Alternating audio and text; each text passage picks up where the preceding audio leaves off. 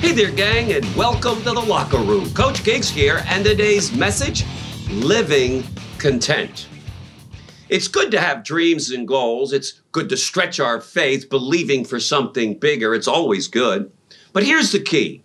While we're pushing and waiting for things to get better, we need to learn how to be content with where we are. We wait and we wait to get that new house, and that's when we'll be happy, that new car, waiting for that spouse to show up, wait for that promotion, and then we'll be happy.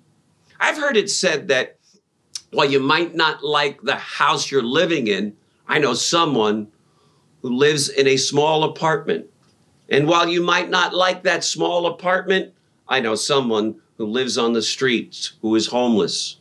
While you might not like that car you're driving, I know somebody who rides a bicycle to work.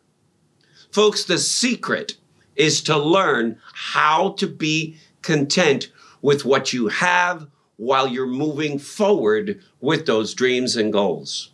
Learn to enjoy the season that you're in. Being unhappy, frustrated, wondering if it's ever going to change is not going to make it happen any sooner. So we might as well focus on what we have. Appreciate what you've got. Learn to be content. Don't take for granted what you already have. The right attitude is, I'm pushing for that new house, but I'm happy with where I live.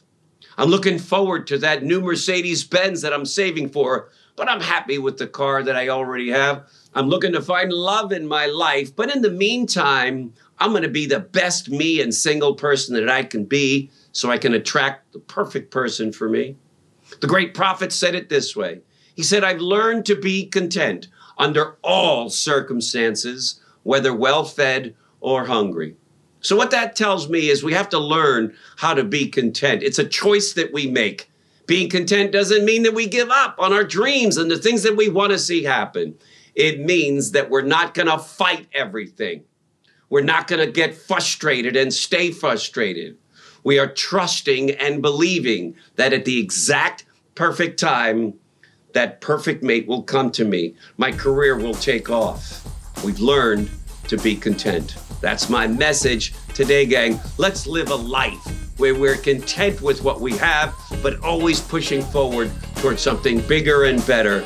Do this best life ever. Thanks for joining me, gang, and we'll see you in tomorrow's broadcast. Bye-bye.